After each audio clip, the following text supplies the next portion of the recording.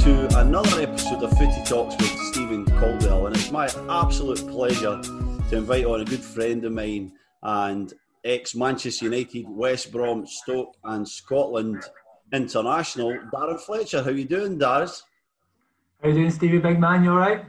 I'm good, mate. It's good to see you. It's been a while, but obviously we've known each other for a very long time, and we've been connected through different points, through international and grassroots football growing up. So it's nice to talk to you, and thanks again for coming on the show.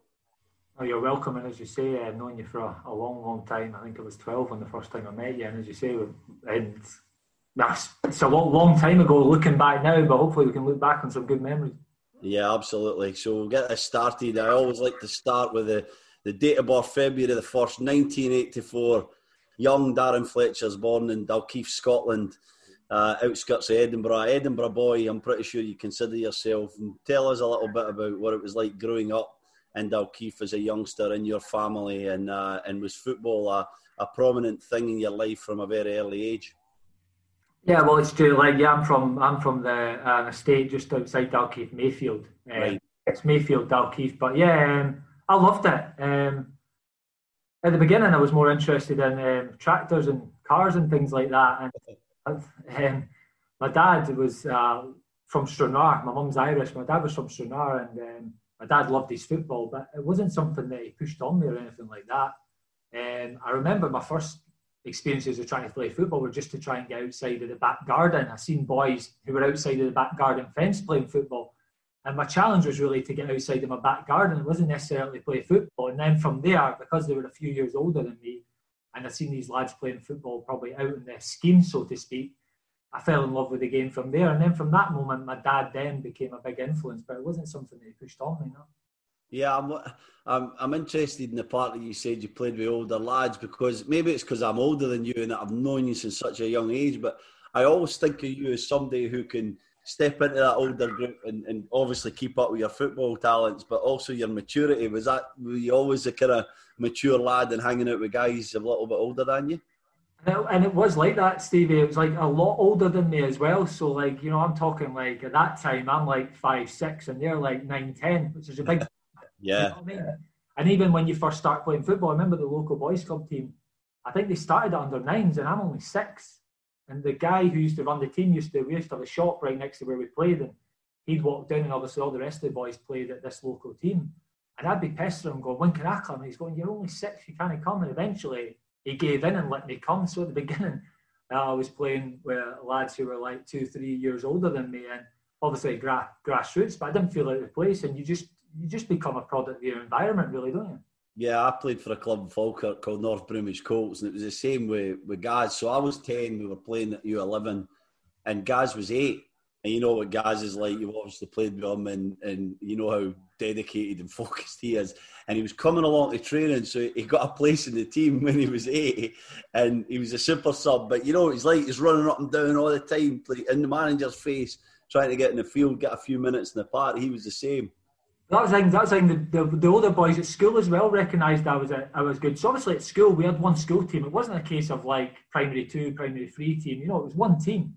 So the older boys in primary 6 and 7 recognised that I was good from a young age, and they were telling the school the headmaster get him as a super sub, get him on, we'll bring him on. And that same thing, I used to run up and down the sidelines at about 6-year-old, and all the rest of the boys are like, we'll bring him on and try and nick us a goal. It's funny how that sort of same parallel happened.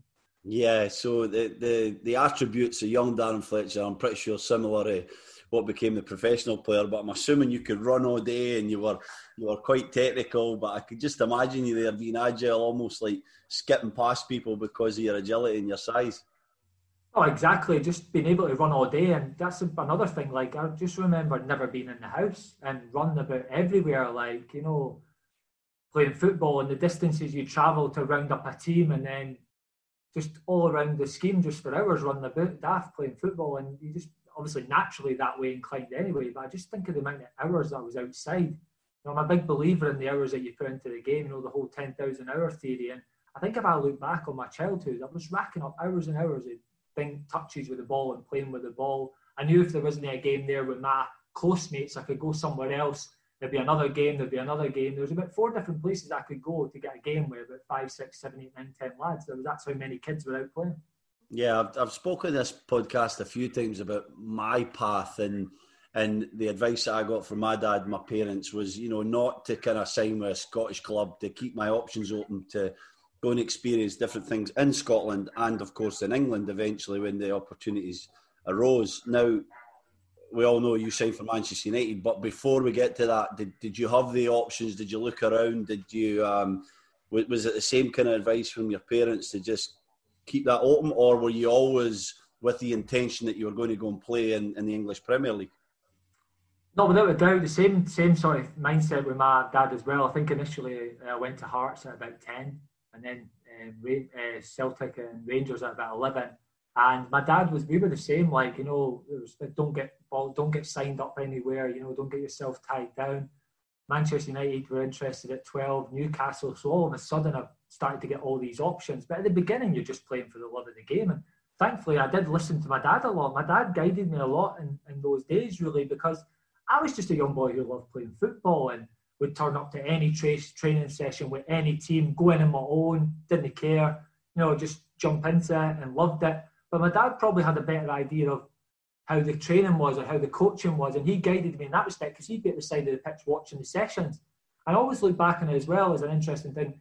I used to train 2 nights a week with Celtic and 2 nights a week with Rangers. And at that time, both clubs had a completely different philosophy, so to speak. Rangers was very much down the Dutch school at that time of passing routines and things like that. And Celtic was all about the technical ability, the little touches and the little turns and all the little skills. So while one group of lads would be signed for Celtic and getting 2 nights training a week, and the other group would be signed for Rangers or whatever, getting 2 nights, I was getting 4 nights a week training and getting 2 different sort of philosophies. So looking back, it was probably a big advantage at the time. Yeah, getting the balance of the different theories and different ways of playing the game, which was, again, something that I really loved about that experience, going to Villa, going to Chelsea. And for me, the big thing about it was, maybe I'm like the cock of the north, think I'm the man in central Scotland. And then, I go down to Chelsea for a game at the weekend and I see this boy from London who's the same age as me, who's like 10 times better than me. And for me, it was always a realisation to come home, and it gave me that spark to like, okay, that's the standard. There's where I need to get to. Was it the same for you, or did you find wherever you were going, you were the top man? You know what? I actually found the opposite. So I remember going to United at the age of 12 and tying in the same thing as you. The night before the hotel, you got boys from Newcastle, sound, first, and then all these London boys come in and they're talking and giving it the big one, and I'm thinking, good deals and that, and I'm thinking, these guys must be some players, you know what I mean? And we got to the game the next day, and I actually don't know why. I found it easier. I found it less, maybe technically, yeah, but I found it less intense. There was less tackles, less aggression, less parents on the sideline shouting stuff like smack them and do them and things like that. So I don't know, for me, I found it not easier. I found it easier to play, but I understood that there was a technical level there, and that's maybe, I was probably more averse to playing winning football and more like a men's sort of game. Yeah. In with my voice and give me the ball and show me what I could do. But what I did recognise, a bit like what you're saying, technically those lads were very, very good, but they didn't have the other side of the game, so to speak. So in some ways I found it easier, but I did recognise that, yeah, I've got to do a lot more technically here if I want to improve. But I did feel at that time I felt more than comfortable and a bit like, not the top man, but I felt like, yeah, there's not much here that really worries me, so to speak. I found a lot of the better players were in Scotland, actually, and looking back, which is something that I find strange that maybe that progression didn't continue. Yeah, I think that we got a lot of motivation from each other in Scotland. The competitiveness was really high, wasn't it? And then you would get that kind of... We played years up, didn't we, back then, a lot more. And I don't think we do that enough these days. And obviously I'm in Canada, so it might be completely different in the UK. But, I would play for Rangers and I'd be playing in a game, a Sunday kind of bounce game against say I'm U15, the U16s. And Jimmy Gibson, I don't know if you remember Jimmy, but he was a player. And Jimmy would be playing against me in the centre midfield and he'd be just giving me the runaround. And again, I'd get that realisation, I've got a long way to go here. So I think there was always that grounding in Scotland and that competitiveness that allowed us to excel in England when we went there. Would you agree with that? No, totally. And I had the same thing. I remember we used to play and before the game at Ibrox on the Astro outside, and they'd be like fans there watching. And same thing, you go up and play with the older boys. And I remember Stephen Hughes giving me the runaround. Don't know if he's a year or two older than me, and I just couldn't get near him. Yeah. And as you say, it gives you that realization. It's good to push yourself because it's good. It's good to be the best player and to be the dominant one on the pitch and to be, the best player in the schoolyard, so to speak. But that only takes your development so far. It's good to have a realization that no, I've got a lot more to do. Playing with older players, your first touch has got to be better because they're quicker and stronger. You learn to develop other skills. So I think the balance of both, as you say, is fantastic. And I was always pushed against older players. And then sometimes you aren't the best player on the pitch. And sometimes it is a reality check to make you go back and work harder. Because people don't realise the gap in a year is massive at that age. I'm actually a big advocate. I can't believe we don't work every 6 months. And I think a lot of players get missed in the system because of when they were born. Basically, they don't get picked up. So I'm a big believer in actually splitting the age groups. And then from there, you can mix and mash and push people all over the place because I do think we miss a lot of talent. Yeah, the first time I mean, I've heard too many balls. I think my memory's maybe going a little bit, but correct me if I'm wrong. But the first time you went to Man United, I think I was there with you, and it was the only time I went. But it was me, you, and Michael Stewart. I don't know what age we were, but I remember we were pretty young, and we got the train with Scout Andy Perry at Waverley Station, and then we went to Manchester. And again, that was probably the first time that you and I spent some time together. Talk about that experience. Let's share some stories there, because I remember it vividly being one of the most important weekends in my kind of youth career. Even though I didn't sign for Man United, even though my opportunities or the times I went back there lessened for me. Talk about that experience, because it was absolutely incredible, wasn't it? No, it was, and I do remember that actually, because obviously for me, this is the first time I've gone to an English team. And it's Man United as well. Yeah. I've gone from Hearts where you're like, at that point, I'm just like going along on the journey. I'm not really thinking about it too much. I think that was the first time where coach pulled me in and said, like, Andy Perry's been on, they want you to go down to Manchester United. And that was the first time I went, oof, that's big, that's the next level type thing. So at that point as well, I do remember you and Mikey being a couple of years older than me, and me probably just being an annoying young at the time. So don't know, you'd be 14 maybe with a couple of years. 15. Yeah, I thought I was younger than that. I thought you were younger than that. But yeah, I guess you'll know better. But I guess you're right. I was maybe 14, 15. Mikey and I were the same age. But I just remember getting there and, down in the train. Andy was a great guy. He loved his football, didn't he? And he would talk constantly to us about the game and little tidbits and stuff like that. And when we get there, we're at the cliff. And we go, I don't know if we went together or in ones or whatever, but we go upstairs and we go into the great man's office, Sir Alex Ferguson's. And I always remember two things. On the door, he had the plaque that said, "I'm still the boy for Govan." And I remember seeing that and thinking, wow, this guy's like still pretty much remembers where he's from. And we get inside, and I remember him talking to us. I think we were together because he talked to us individually. And he knew everything about our youth careers. He knew we scored a hat-trick the weekend before and who we had coming up and what we had been doing back in Scotland. And I was amazed, Fletch. I had never experienced that level, I guess, detail from a guy who was obviously far above an under-12 and two under-14 players. But that was one of his greatest strengths, wasn't it? Kind of knowing everything about everybody and making you feel very special. Oh, without a doubt, and I remember that because I actually had the Man United away kit on at the time, a blue and white one, probably just trying to press a little bit as well, but I actually genuinely had that top because I got it for my 12th birthday, and there's still the picture that resonates somewhere around the internet. That was that day. Remember the three of us in the office after a training session at the Cliff, or a game at the Cliff, we got taken up to meet him, and as you say, that was a theme throughout. The manager knew everything about every player. He knew every youth team player's name, right down to that age group. He knew about their family, he knew about their backgrounds. He wanted to know these things about players because that's how he signed these players. He wanted to know their backgrounds, he wanted to know about their parents, he wanted to get to meet them. And for somebody at that ilk, at that time, to go out of his way to speak to three Scottish lads who were miles away from any even potentially being footballers at that time, never mind playing for Man United. They're the small details that people don't realise what makes him such a great manager. Yeah, and everybody has that story. It's not like we were anything really special. Yeah, we were talented lads for Scotland, but there was kids from all over the UK that were getting that same experience with Sir Alex. So, again... Well, it wasn't just because we were Scottish. No. Yeah.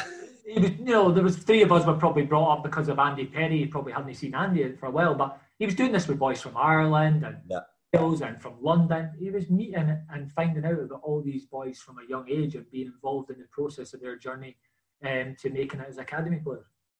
And another one of the academies that you visited was the one that I was at more prominently, Newcastle United. Now, I can remember you coming down a lot. Again, another terrific scout, and Scott Gibson, who was very prominent in our youth careers growing up, me, you, Gary, and the rest of the guys. And you were coming down to Newcastle a lot. Scott was one of the best scouts in Scotland in terms of the touch points and the details and the kind of making you feel special, wasn't he? Yeah. And I remember he loved you. He loved us, but he loved you, and he was trying so hard to recruit you to Newcastle. You were down there often. Let's talk about the days a little bit and what that was like. I mean, we need to remember at Newcastle, we look at it now in 2020 and we know they were never a size of Manchester United, but they were competing with Manchester United on the field. So it was a big place to go, wasn't it? And it was a club that everyone felt had a really strong future at the top of the English game. That's what I mean. People always ask, there's this thing comes up, so Alex Ferguson tells the story about how he got me to sign for Man United. I'm sure to that eventually. But Newcastle were going toe-to-toe with United at the time for the Premier League. They were arguably the second biggest club in England at the time. Yeah. Got the closeness to Scotland, but you do feel northern. You do feel that the northern people from the northeast and the northwest, but the further north you go, they do feel more like Scottish. Not that too far away from home. I always had the thing about going to London like it was miles away from home. Absolutely loved my time in Newcastle, and as you say, Scott Gibson was a proper character as well, and made you feel like $1 million. You say he loved me. He used to talk about you and Gaz to me like he loved you, so I had this impression that it was all about Stevie and Gary Caldwell, Scott Gibson's boys, but he loved us and he was proud of us as well. Do you know when we'd go down and play well, you could see the pride bouncing off him. He's probably giving it to people while we were there. Our Scottish boys will come and show you how it's done and that. And we used to feel like $1 million, but I loved it. Great club, great people. Obviously going down and knowing you, Gaz and Kersey were there. There was that little bit of connection to home. You used to look after me. I used to feel like I knew somebody there. I loved my time at the club and when I was there, I couldn't speak highly of it. And as it got closer to making that decision, it was like so close between Newcastle and Man United for a number of reasons, just mainly because of how much I really enjoyed it there. Yeah, and I guess that was something that Scott did so well because he made it feel like a family, didn't he? Especially for us Scots who were, like you said, not too far from home, but still away from home. Yeah. And that's what he was great at. He was great at building that kind of spirit amongst us, making us all want to be in the same place. And I remember these stories that you're saying where we'd be at Benton or wherever up in Durham back in the day, and we'd be playing in a game, and he'd come up to you if your game was finished. He's like, "You need to get over here and see what Fletcher's doing to this team," and you go running like that. Gaz has just scored a penalty. He paused in the middle and he put it in the corner. The details are like flowing around, and the pride and the smile on his face was so evident, wasn't it? Well, that's what I mean. I went to the Milk Cup. I think I went with the under-14s when I was young. I remember you captain in Newcastle, and I'm looking up to you because I'm like I'm sort of like getting bits and pieces of games because I'm younger than everybody in this Newcastle team in the Milk Cup, which is one that was the best youth competition at the time. Yeah. But like you're saying, Scott would be like, right, Stevie's playing in under. Let's get over and watch him, and you. The captain's armband, running the show, taking the penalties. That's the first time I'd seen a centre-half take penalties. I was like, what's going on here? They're back there heading balls at the box. Big Steve was marching up and taking penalties and that. And Scott Gibson on the sidelines loving it. And they're great memories from childhood because that's what football's about. And he gave you that platform to enjoy yourself and express yourself. And you felt that confidence boost from him because he was so proud of you and the fact that he found these boys and they were in these tournaments and they were down in Newcastle and not only were they playing well, but I felt like we were dominating characters at that time as well. Yeah, we definitely were. And now I have to get to a very dark weekend for Newcastle United, but I'm going to tell you my timeline on it. It started, maybe it was a Friday, and Gibson's phoning us up saying Fletcher's signing. He's coming to Newcastle. He's signing for us. Monday it'll be sorted. So this is Friday afternoon. We're excited. The buzz is going around the digs. Everyone's talking about it. Everyone's excited to have you come and join us when you leave school. And before we know it, Monday's here, and Fletcher's done a U-turn. He's signing with Man United. Probably the smartest U-turn you ever made in your career, mate. But he's signing with Man United. And I have my idea of the story, but I want to hear it from the horse's mouth. Tell me what happened that weekend. Yeah, well, so listen, it's decision time. Yeah. And, it's tough. And you're thinking, at this point as well, in my head, you're looking at the Man United. At this point, Alex Ferguson was initially going to retire in 2001. So I think this is 99, 2000. So in your head, you're going, look at that midfield, Beckham, Scholes, Keane, Giggs, they're going to be there. And people are telling you this as well from Newcastle and from other clubs. Alex Ferguson's not going to be there. And I'm thinking in my head, I'm closer to home for Newcastle. I can get home quicker, all these little things. And I really enjoyed it there. And I really enjoyed it at Man United. But there was something I really, really enjoyed more, probably the lads and the fact that yous were there as well. I felt like I enjoyed it at Man United, but I more enjoyed the club rather than the dressing room and the lads, so to speak. Whereas at Newcastle, I enjoyed the club and all the lads and the atmosphere around the place and things like that. So I had the decision. I decided, right, I'm going to go to Newcastle. So fine, Mum and Dad pick up the phone to Scott and Andy Perry. And next minute, the house phone rings and my sister answers it, and Darren, it's for you, all right? And it's Alex Ferguson on the phone. And he's going absolutely mental then. Not the last time you heard that, I'll bet. No, but I'm 15. And I'm just like mouth open, no speaking. And he's just going absolutely bananas down the phone at me. And funny enough, my mum grabs the phone because she sees me just going chalk white and shocked. And she listens for a second and she goes, don't phone this house again. Slams the phone down. That's brilliant. I don't care who you are. And I'm there just what is going on? And next minute, the manager, 5 minutes later, phones back and he's dead apologetic. And he's like, I'm really sorry, Mrs. Fletcher. And he's like, I'm coming up. And my mum's gone. Mum's probably looking around the house going, she's not done the housework or stuff like that. No, you're not. And I'm like, oh no, what's happening? So anyway, they agree that me and my dad go down to Manchester to meet Alex Ferguson and to see what's going on, really. And I don't know whether that's maybe just what it took from me. I felt like at that point, everyone else was going all out to sign me. I felt like Man United thought I'd already signed. And at this point, it was the first time I was taken around the Carrington training ground. And I did say to Alex Ferguson, listen, you're potentially retiring. And I remember the words he said to me, he's like, my job is to do the best for Manchester United until the day I leave this club. And I want the best young players in the country here. And you're going to get an opportunity to play in Man United's first team. If you're good enough, you'll get a chance. If you get an offer to be a car apprentice, you go to the best car manufacturer, blah, blah, blah. And he just says, this is a place for you to be, do you know what I mean? And I had a sort of feeling that my dad was leaning towards that as well. So we went home and thought about that. And I think just that last minute validation from Alex Ferguson, somebody like that, to go with that effort. And I think deep down my dad maybe recognised I was maybe going to Newcastle more because it was closer to home. Maybe I was having those sort of feelings. And maybe I just wanted that last minute push from Manchester United to really want me, so to speak. And yeah, we went to his house and he claims that he let me beat him at snooker because he's never signed the deal. That's the story he tells. But listen, eventually I signed for Man United, and as you say, looking back, it was probably the right decision. No, it was absolutely the right decision, and it shows you the level that these guys will go to for the good of their club. That's why they're legends of the game, and we know the stories. But again, the sacrifice that a 15-year-old boy makes when it is easier to go to Newcastle. He's got more of a comfort zone there.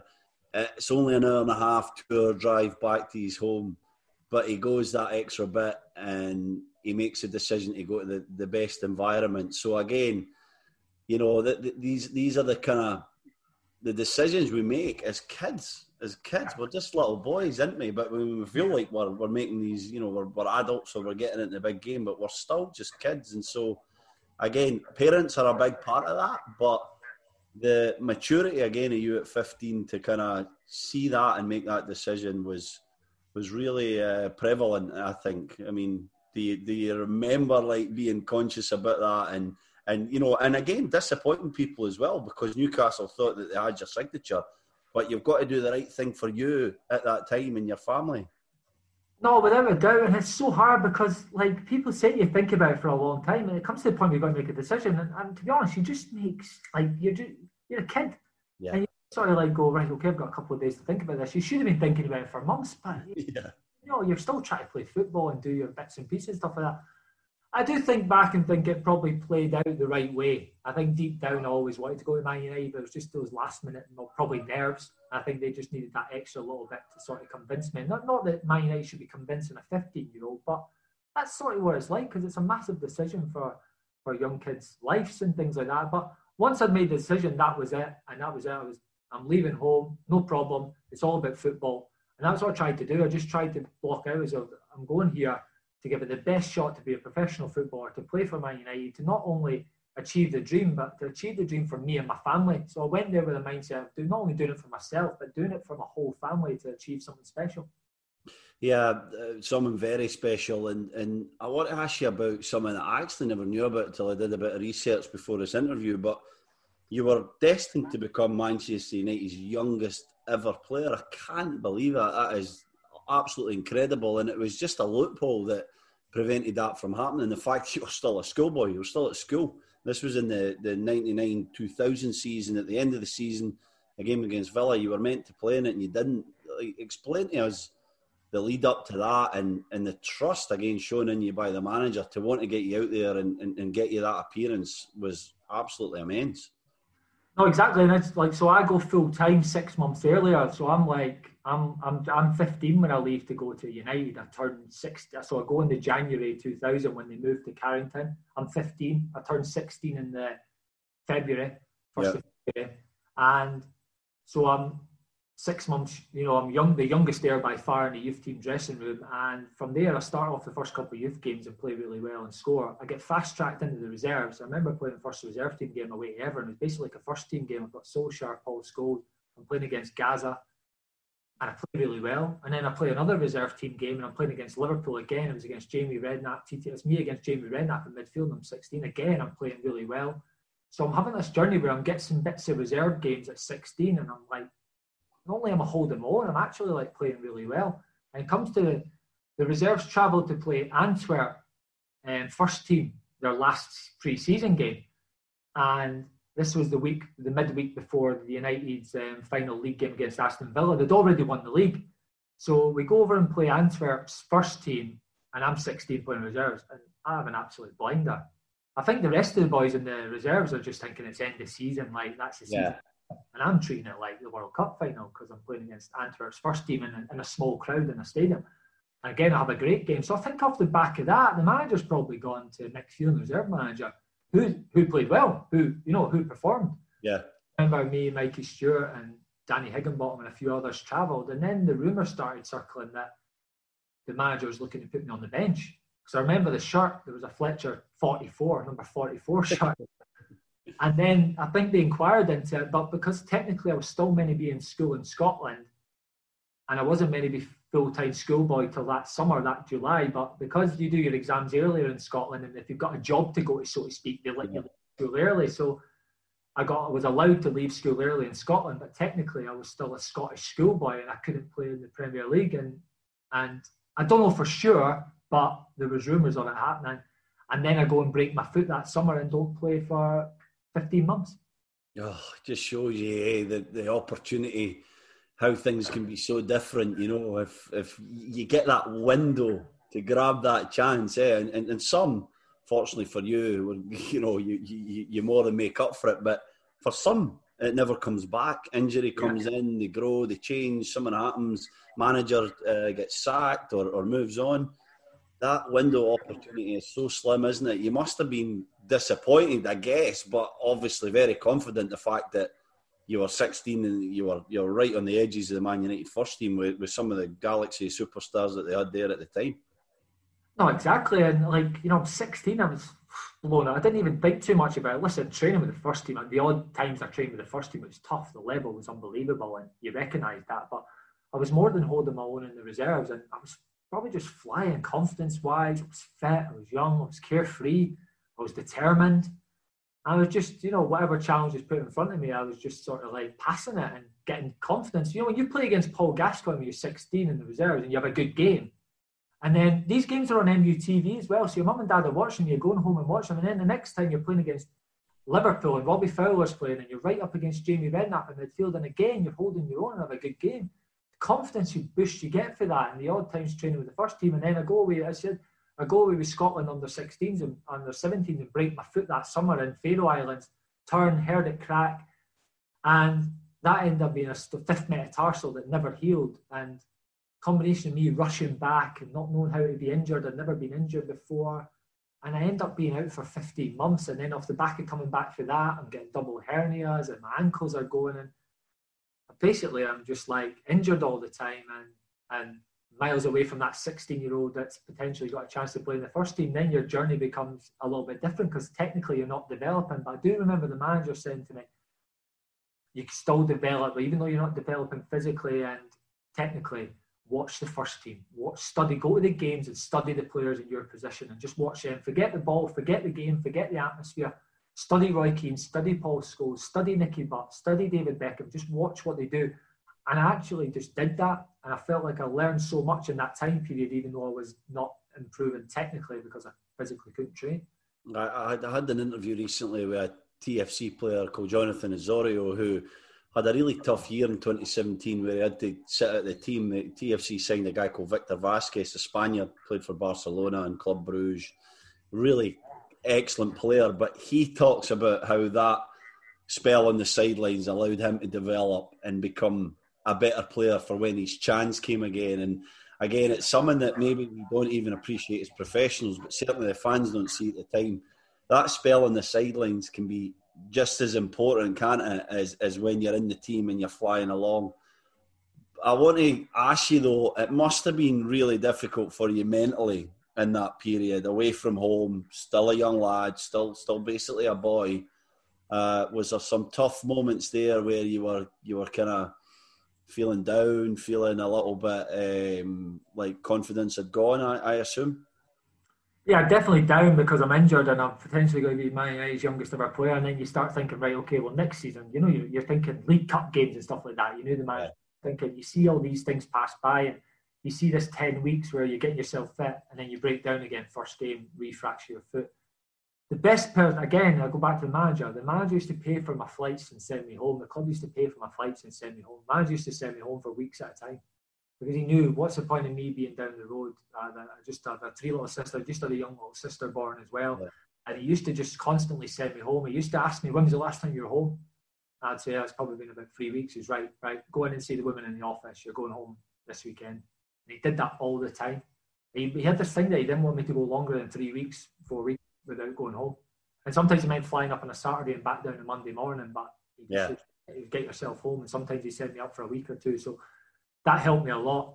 And again, I just good family around me and good mindset that I eventually had to just accept what I was in, that situation I was in. And you've just got to take the positives out of it, Stevie, as I was saying. And you can't let yourself get dragged down. I'm a big football's full of disappointment.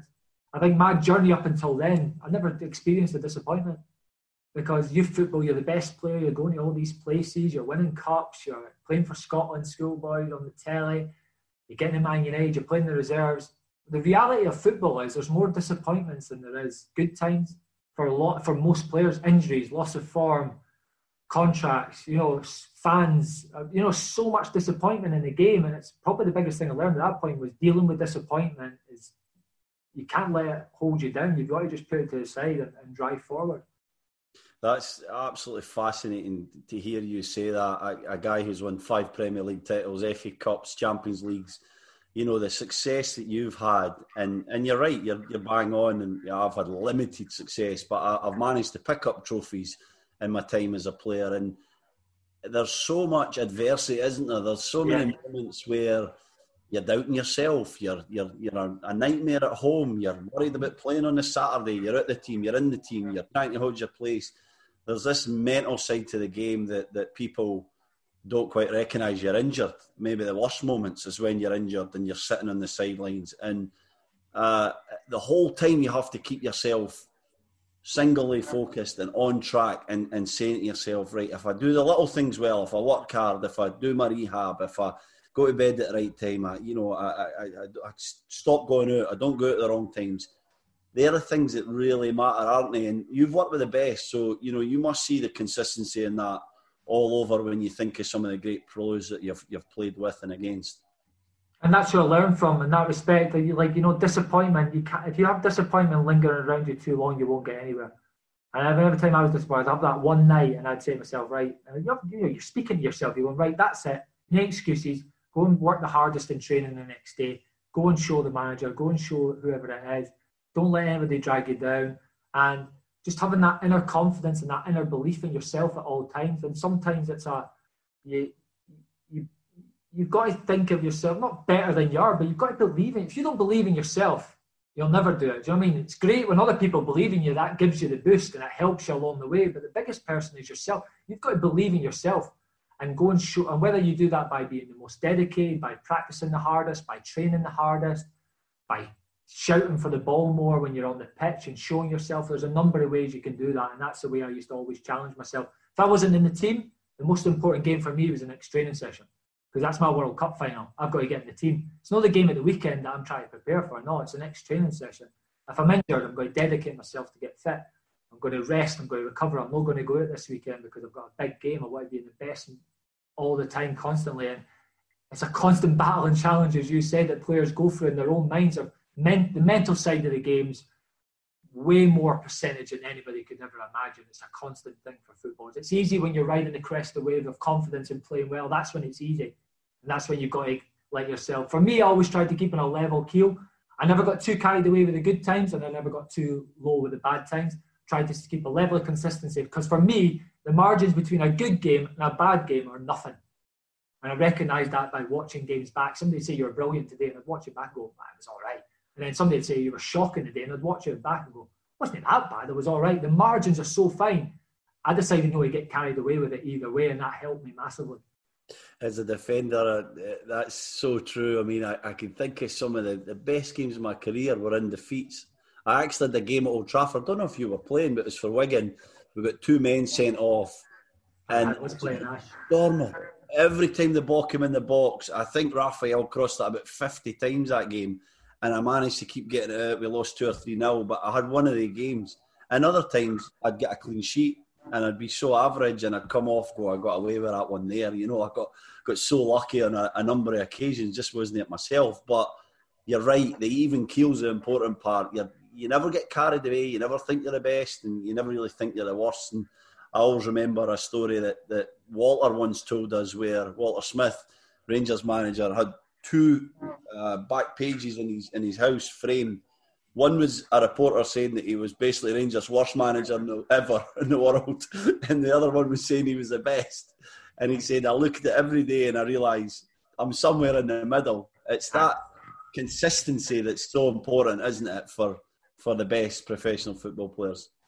No, without a doubt. And it is that case of not getting carried away with good performances. Don't get me wrong, it's good to have that confidence of them. But some people can get carried away and then they lose themselves.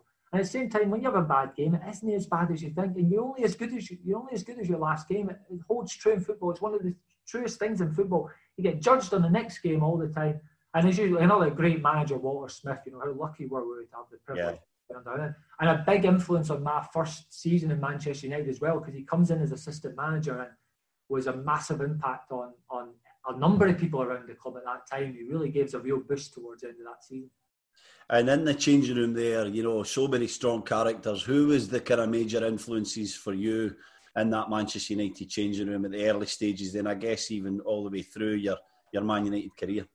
Well, first and foremost, Roy Keane springs to mind.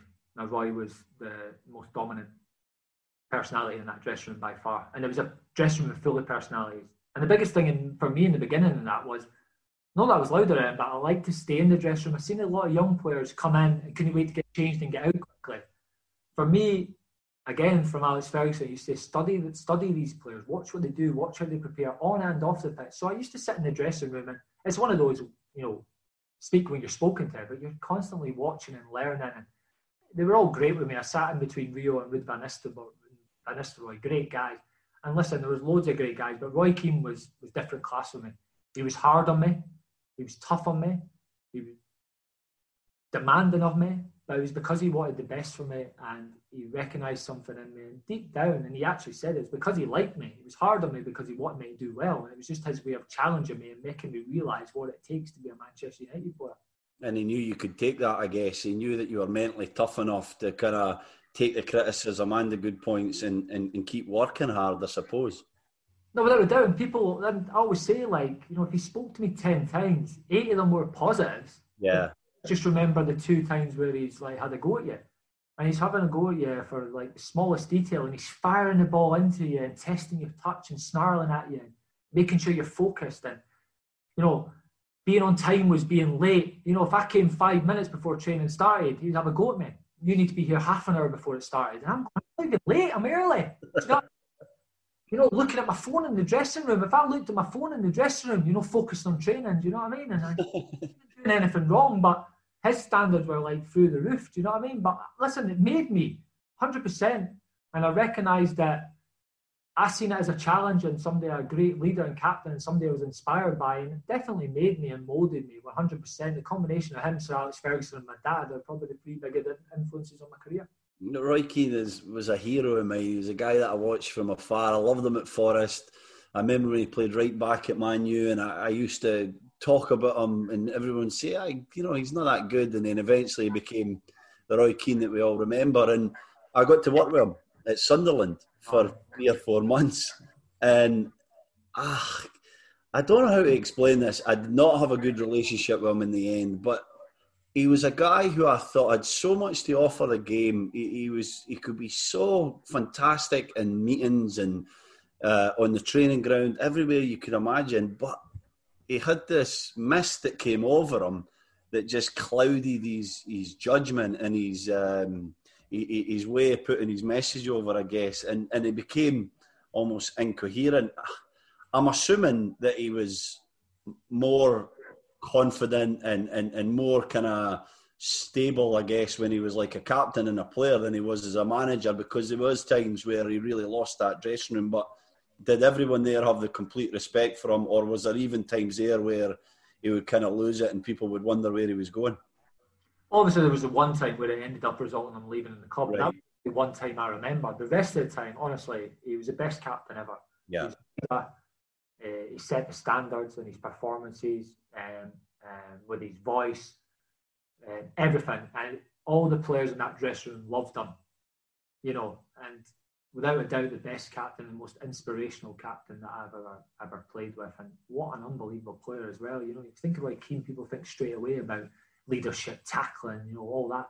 His first touch was immaculate. His range of passing was unbelievable. He fired the ball in, and his consistency levels every day, and I can't speak highly of him because my experiences of him are so positive. I see him even now, and he's brilliant when I'm out walking the dog. I've got a lot of time for him. He's somebody that helped me a lot. And as you say, his managerial career is probably inconsistent, so to speak. And it is a shame because, as you say, he knows so much about the game. And hopefully he gets an opportunity and we see a more, rounded manager, because it's a tough game as well, the management. And you've probably experienced him in his first role as a manager, probably new to him. And he's probably evolved so much from that. And hopefully he gets another chance and we can see that side of him that knows everything and can be inspirational and can be a fantastic manager as he was a captain. Yeah, absolutely. The 2008-2009 season, you're having a brilliant season. You guys are one of the best teams in the world, and you're playing in the semi-final of the Champions League and you get a ridiculous red card. I remember watching it live. I was, rooting for you, of course, and I couldn't believe that he gave you the red card. It was an awful decision, and you're missing the Champions League final. That must have been an immense disappointment at a time when you were probably playing the best football of your career. Not without a doubt, you're right. It was massively disappointing. I was flying at the time. My performances had, starting to hit my peak really, and the years of building up, and finally finding myself as like one of the main men in the Man United midfield, and performances are good, and to be sent off from a wrong decision. We'd obviously won the Champions League the the previous season, and I'd picked up a couple of injuries that year, and I was in and out of the team, and I was on the bench for the final. This was unbelievable that we won it. So that season, I'm thinking, I'm getting back to the Champions League final, we'll win it again, and I'm in the team. And, we're cruising the game as well. In hindsight, people say to me, should you just let them score and things like that? And I'm going, we trained all week on staying with, my job was staying with Fabregas, staying with runners. I made a great tackle. For a split second, he got away from me, but we're 4-0 up at the time as well. Like, there's nothing left in the game. Look, I probably became a better player by not playing in the game. People at Man United always say, well, if I was there, and fans say, if I had played, I don't think it's necessarily because of my individual performance, although maybe my style at that time maybe suited playing against the Barcelona. I think it was a knock-on effect of the number of changes we had in the team as a result of me not playing. And that final was definitely winnable at the time. Barcelona, that was the beginning of them, really. And even watching the final, we had lots of opportunities in the game. And it's just a massive disappointment because that was my dream to play in the Champions League final. And again, I spoke to my dad after the game, and he literally just said to me, people were talking about appeals and that, they'll overturn it. My dad said to me straight away, "Blunt, forget about it, it's done. They're not going to overturn it. You need to get your head on now winning the league." I think we still had to win the league. We're still back to Arsenal to win the league. And he said, Champions League's done for you now. Let that go with the rest of the lads. You'll get there again. You've got next season. Your job now is to make sure that you win the league. And it was a good bit of advice because he was right. There's nothing I could have done with it at that point. And my focus was then to concentrate on winning the league. And thankfully we did that. And that final in Rome was a tough one for the team. But I've been fortunate enough to hear you talk in the past about playing against the likes of Xavi and Iniesta, particularly Messi as well, of course. What it's a crazy question because what was their strengths? We all know what their strengths were, but how was it playing against the guys, trying to get near them, trying to kind of get your foot in and dominate them? Must have been some of the hardest challenges that you had in football. No, without a doubt. And people talk about tiki-taka. It's not tiki-taka. It's passing the ball at the right angle, at the right speed, to the right part of the body at the right time. It's those details, and it's like Iniesta and that. I talk about Iniesta's ability to just suck you in, wait for you to commit, then pop it around you and he's away. It's all about timing. That's not even skill. That is a skill, but no, it's not a step over or a fancy skill. That's just immaculate timing of waiting for you to commit and sucking you in, and then boom, boom, he's gone. Or even dribbling away from you, dribbling to keep possession. We think about dribbling as players dribbling, taking people on. Xavi and Iniesta were dribbling forward, dribbling back, dribbling sideways to retain possession of the ball. Do you know what I mean? We forget that. We think dribbling's taking people on and doing a step over and getting across it. These guys were dribbling midfield when they're in a tight area to keep possession of the ball and then passing it. And it is just great players passing the ball at the right time, to the right foot, to the right space, at the right way. You do that 3 or 4 times, it's amazing how quickly these gaps open up. And that's why I experienced playing against them. I was getting that every day against Paul Scholes and Roy Keane in training. Yeah. Do you know what I mean? That was my challenge every day. I was getting the run around every day. But it's amazing that you get up to that level or as close to it as possible. Some days you're like, I'll never get to this level. Next days you get a confidence boost because you've done well. But trust me, training at that level every day doesn't half bring you on. I went to New York one time to visit a good friend of mine, Carl Robinson, who's playing with the Red Bulls, and Thierry Henry was playing there at the time. And I spent a couple of hours with Thierry after training. He was great. He came right up to me. I thought, he'll never know who I am, but he probably remembered the defender that he scored the other 9 goals against. Or kicked lumps at him. So he comes over and we're having a chat, and he took me around, and honestly, it was fascinating. And one of the things he told me, this is Thierry Henry, remember, and he said when he went to Barcelona, he remembers he was nervous before training. He says because he knew that if he gave the ball away, your team didn't get it back for 2 or 3 minutes with some of the guys that were there. And I just thought it was fascinating listening to, in my opinion, the best player in the world in the early 2000s talk about, these guys and training terms like you've just did there with Keane and Scholes and the guys at Manchester United. It's such a confidence builder or such a kind of learning experience to train with these guys every day. It just takes your game on to another level, doesn't it? It does, and again, going back to training, honestly, Stevie, training was like a World Cup final. Yeah. Lads were kicking lumps at each other. Cups. Did the manager encourage that? The manager encouraged, like shouting and snarling at the ref in every decision. He loved it. Nobody wanted to referee the games. It was like, honestly, but he never picked the team either until an hour and a half before the game. So the Friday game, you're thinking, it's the day before a game. The lads are kicking lumps at each other. It's like an audition to play and competitiveness to win the game. And we always played in small, we always played 11v11, but on a really reduced pitch. So you're thinking and you're timing. Yeah. You're in the same positions as you play as we were going to play. The games at the weekend felt slower and you felt you had more time because we're playing 11v11 with world-class players and the tightest pitch, but it's all the same angles, all the same positions you're receiving the ball. It's just that your thinking's got to be so much quicker. You got to play one touch, got to be like 2 touches. It's 100 mile an hour. And the manager used to sit at the sidelines and love it. He used to love the fact that we were competing to win, we were snarling, we were gutted when we got beat. The referees were getting a hard time, and he used to sit back and love it because that was his thing and the Man United summed it up brilliantly. He said he used to prepare for a game. When he came to Man United, he said he learned that he never had to switch off. So he never prepared for a game because he was always in that zone every day. Before he would have an easy day on a Monday and build himself up to playing at the weekend. At Man United, it was a case of you never had to switch on because basically you were never switched off at any point. And that was just a theme throughout the club. And so Fergie's expertise must have been in, the 22, 25 players were exceptional. And he's creating this accountable and basically competitive, like you never believe, environment. Yeah. And then he's selecting a team. How does he keep everyone happy in that regard? How does he manage the egos, the personalities? That must have been his greatest gift. No, without a doubt. And he probably had his team picked. Yeah. You know what I mean? But we're all playing to be at it. The manager was where he spoke to every player who didn't play. So if you're in the team the week before and you didn't play, he pulled you and spoke to you. He spent more time with the players who didn't play than the players who did play. Because the players who are playing, when you're playing for Man United, you don't need, that's some validation. But when you're not, that's when the manager spent more time with you and constantly reiterated how important you are and how much you were going to be needed. Many times he said to me, "Oh, you're second half of the season player, son. You're brilliant. That's where you come in." But that was that, or like you're not going to play this game, but you're going to play in the game. And it's 3 games away, and I'm thinking, I'm selected for that game, but I've been dropped for the other 2. But in my head, I'm going, no, he needs me for that game. But they're just these wee little things, you know what I mean? And it works. And at the end of the day, it's Sir Alex Ferguson, and he's honest with you, and you know he's there for you, and you know he believes in you. And as well, some of the times it was just a case of form. If you were the form player at the time, you were in the team.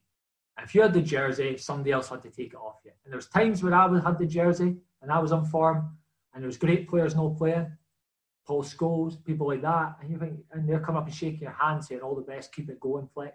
And there's times where I'm not in the team because they've got the jersey and they're flying at the time, and that was just our environment. And the biggest thing was the manager was honest with you, and you knew that he reiterated how much he needed you and how important you were, and that was good enough for me because it was always felt fair. That's the only thing you can be honest, isn't it? And the players can't really come back at you when you're honest and you're open with them. You tell it how it is, and if you're playing well, you keep the shot. That's one of the best ways. But I've heard 5 or 6 players tell that same story where they tell you you're playing in 3 weeks' time. It happened to me once at Newcastle where I was dropped or whatever, and he said, You're playing against Leverkusen in the Champions League. It was about 3.5 weeks away, but I walk out that room like feeling $1 million. I know you do though. Champions League.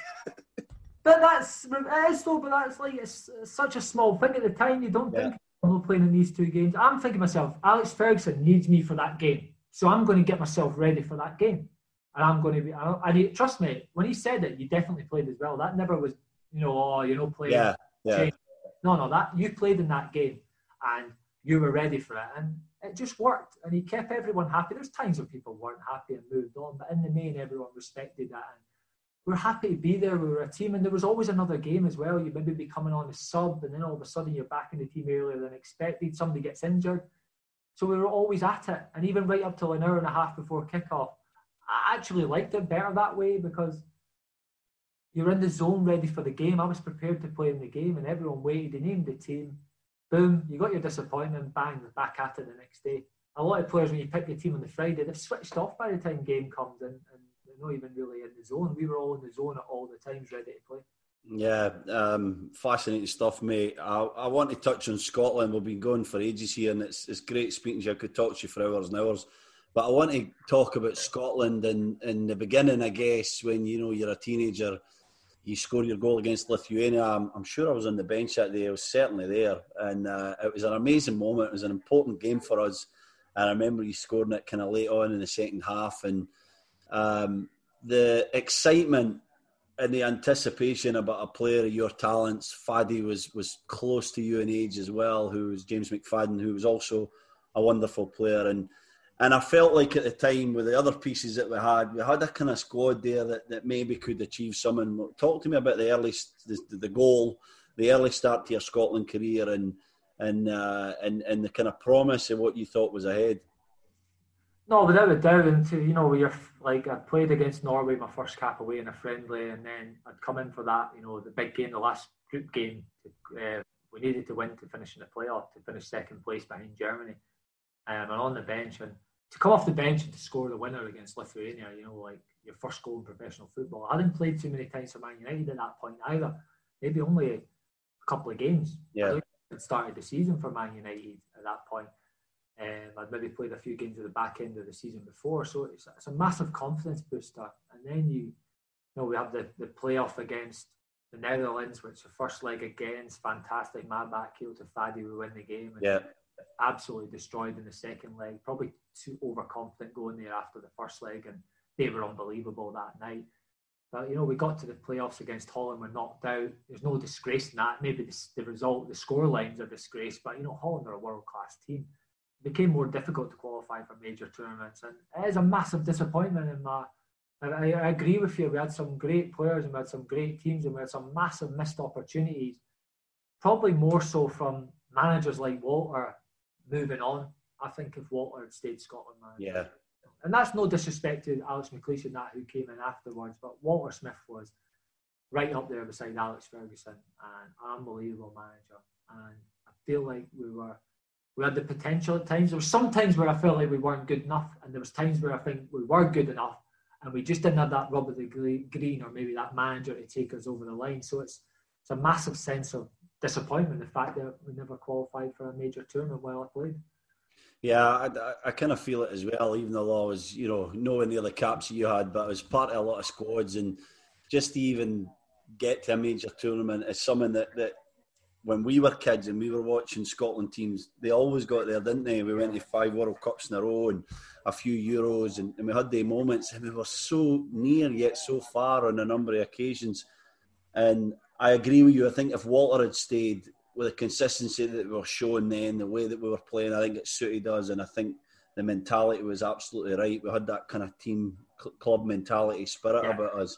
It was disappointing for him to move on, and I don't think he would have moved anywhere else apart from Rangers. You know, it was that one club that he was always going to have to say yes to, wasn't it? No, without a doubt. And you can't, there's no grudges held. Even Alex McLeish as well, when he moved on, you know, we were doing well as then, and he gets the opportunity to go to Birmingham, and, you know, other managers, things don't quite work out the same.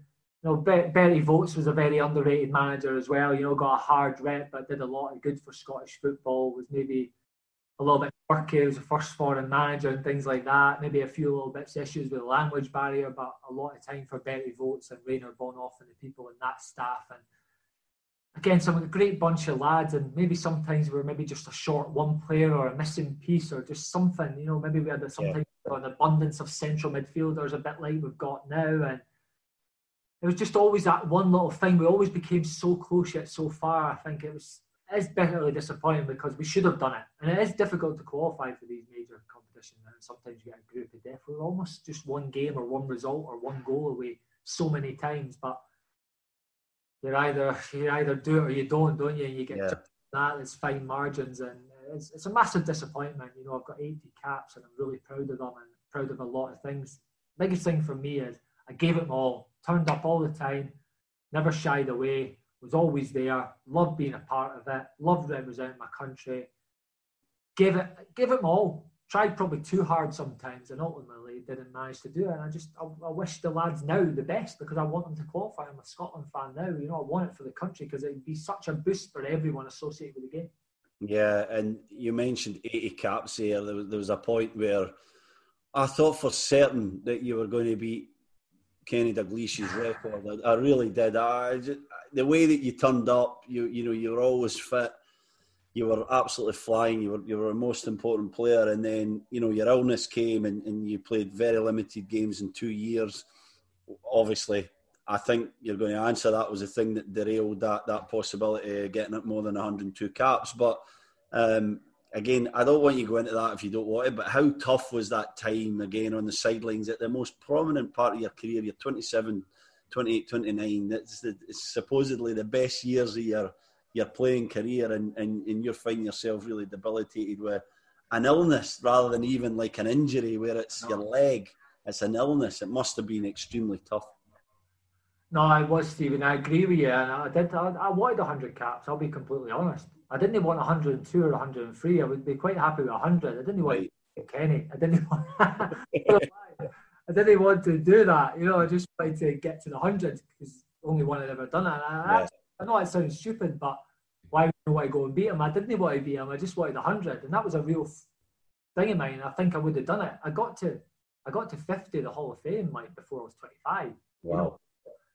The illness definitely stopped that, and as you say, at that point as well, I'm in my prime. I'm flying. My game's really, really good. I'm, one of the first names on the team sheet in Manchester United, and a team that's winning Champions Leagues and winning Premier Leagues. I feel like I'm getting stronger. Gym's starting to eventually. We never did much gym as we were kids, as you know, and added to the game. I added an extra yard of pace. I was becoming powerful. I was becoming more confident. I'd grown into myself, and bang, 2011, an illness strikes me down that, at the time I'm just thinking I can manage with it a little bit, play on with it eventually. It's that debility, and I can't even leave the house, never mind try and think about playing football, and it takes away the prime years of my career. And even coming back, when I did come back, I was never the same. And I'm still just thankful the fact that I could get back. I was told I'd never play again. So for me to come back and to play the number of games I did at the level I did, is almost a miracle, because even when I got back, I was never the same player, and I had to accept that as well, which was mentally challenging. The whole period was mentally challenged. But I do say the illness was defeating my body, but I could never let it defeat my mind. If my mind had went, I'd never have recovered. So I had to, again, alluding similar to the injury stuff, I had to pick myself up every morning. I had split second every morning where you wake up, and then I used to think to myself, I've got this illness, I've got to face this day with this debilitating illness. And I used to have to physically say to myself, my body's been broken down by it, but I can't allow it to get me mentally, or I'll never recover if I want to come back to play football. And eventually I had to go down the surgical route, and a fantastic surgeon performed what I see as a miracle on me and gave me the opportunity to potentially come back. And was there ever points where playing again was kind of secondary? It was more about your kind of health and enjoyment of life, or were you always having that burning desire, I need to play some more games as a professional footballer? People tried to tell me, listen, you need to think about the quality of your life and your family and the rest of your life, and Alex Ferguson, doctors, surgeons telling me, basically, you need to think about your life. And all in my head I'm thinking about is I need to get back playing football. And I am listening, and because I'm just that determined to get back to playing football. And my thinking behind it is, I'm still playing well ill. It got to the point where I literally was had to be taken to hospital where I physically couldn't play. But even while I was still playing before I had the time periods out, I was still playing well. It's just that the illness was slowly getting worse. And it's like each medication that I tried, you have this 3-4 month period where you see if it works, and then it doesn't work, and then you need to go in the hospital. Then you come again, then you try the next one. So I'm having these up and down periods of playing, not playing.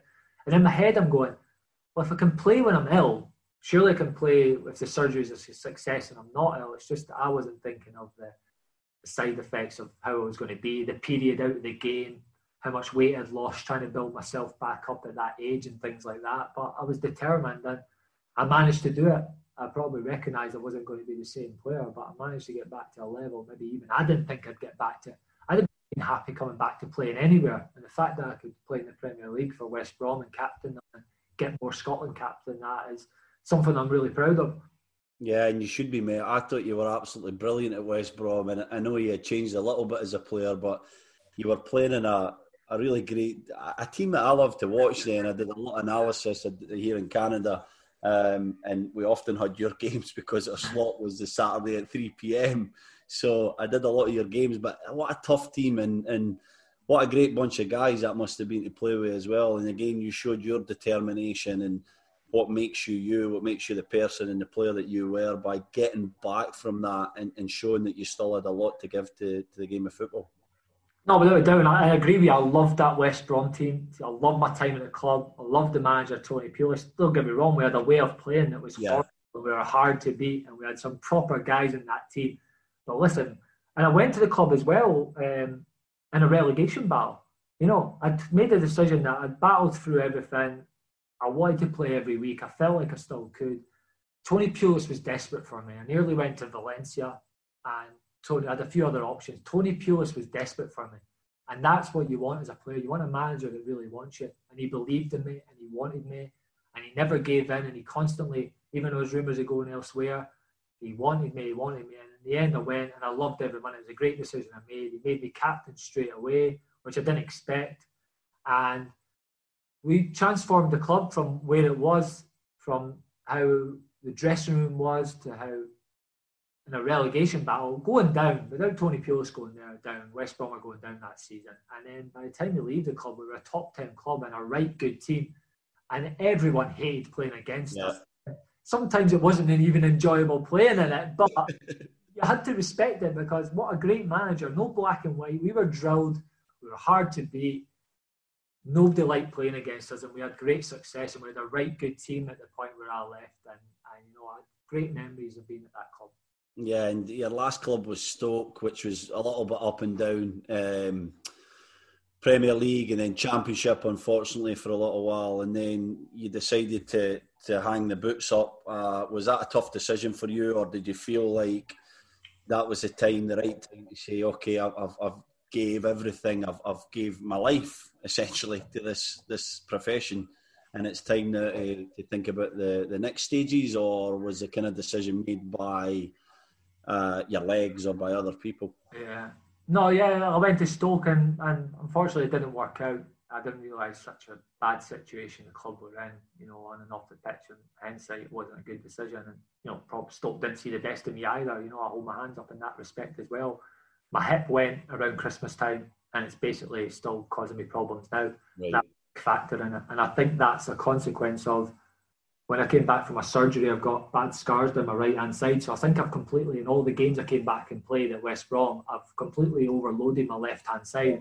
And something's going to give, you know what it's like, Steve, that's just normal from an injury. You have the consequence, and my left hip's basically done in now and caused me a lot of problems. So Paul Lambert came in, wanted to play this pressing, high-energy game. I came out of the team, we got relegated. Things happened with my contract where potentially shouldn't have been there. We're in the Championship, but I didn't really play. My hip was killing me. It wasn't an enjoyable time, to be honest. Yeah. And it was a pretty not a nice way to end my career, but at the same time, you're responsible for and part of a team that got Stoke City relegated, so you have to accept responsibility for that and not put blame on anyone else. I was a part of it. Hold my hands up, we weren't good enough. And yeah, a combination of really just my age and my hip and how it finished at Stoke. I never officially retired, but I have retired because there's no way I'm coming back now, let me tell you. But yeah, probably more a combination of everything, really. I'd give it a right good go for a number of years to get back. My hip's done in now, and recognising it now. If I had gone somewhere after Stoke, I probably would have struggled realising how bad my hip is. So yeah, it's time to hang up the boots, and it's not easy, it's tough. Found it really, really difficult. Not enjoyed it one bit and miss it massively. And I knew I would, but at the same time, when it hits you that you're not a footballer anymore, it's tough, really tough. Yeah, I don't think it ever leaves us, mate. I mean, I'm sorry to tell you this because you're probably it might get better, but it's been 5 and a bit years for me, and there's times where I just get this like pang in my heart. I still really, really miss playing the game, and I'm fortunate. I work in the game. I'm in media. I coach with the Canadian national team as an assistant coach. I'm still very fortunate in the opportunities that I have, but there is nothing like playing football. There's nothing like having that focus towards a Saturday, a goal, a weekly goal, monthly goal, yearly goal. And so it never really leaves us. We just need to try and use that kind of experience and that mindset that we have, the determination, the qualities that you have as a guy and as a player, and focus it into someone else. And for you, is that someone else you think going to be coaching? I know you've did your badges and stuff, or is it more an executive role? You're smart enough to do that. You have options. Again, I was lucky I had options, but sometimes options confuse you because the only one thing you want to do is play football, and that's gone forever. No, without a doubt, and I agree with you. I'm really struggling. I miss it, and I miss the game. People talk to me about the dressing rooms, and I do miss that. I miss the game. I miss actually going out there and playing up against an opponent, 11v11, match day. We lived the dream, didn't we? Let's be honest. I couldn't have done. I loved it, and I miss it. And as you say, I'm probably going to miss it forever. I do want to stay involved in the game. I love every part of the game. I'm a bit. I don't have any other interests. I just absorb. I watch every game of football. I love it.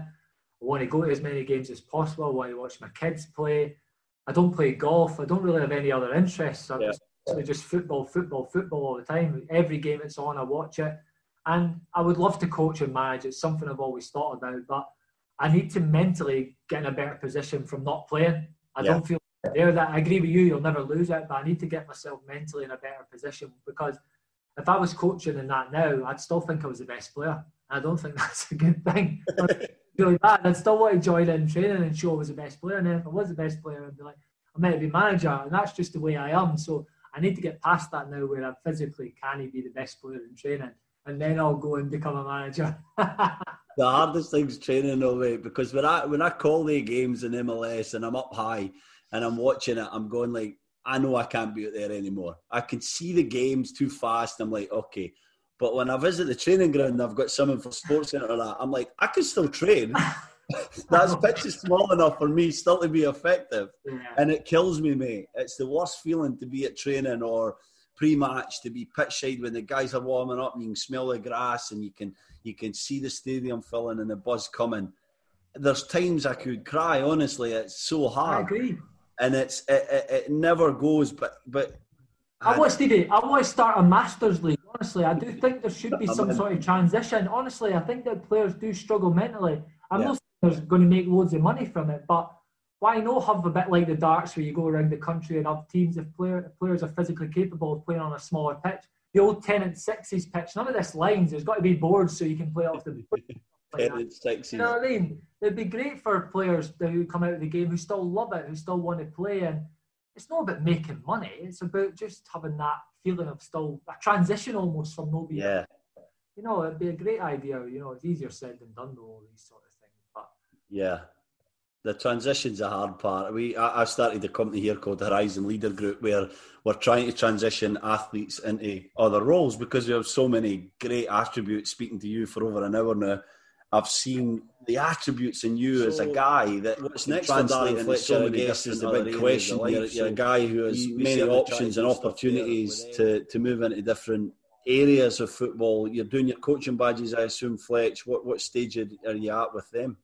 Yeah, I'm on my A licence just now. I managed to finish my B. West Brom helped me out in doing that, and I'm back in at Manchester United with the kids on a Monday and midweek and doing my A, and just getting myself as best prepared as possible, because there will become a time where I do fancy a crack at management and coaching, but I want to be as prepared as possible for when that happens. So doing a lot of time just now studying the game, studying ideas, training techniques, formation, watching as much football as possible, trying to get some ideas in my head and practice some things for eventually when, hopefully one day, where I become a manager, enjoying the madness of it. And it's something that's always excited me. I think you either want to do it or you don't. And for me, it's the itch is there and I want to do it, but I want to be as prepared as possible for when that chance comes.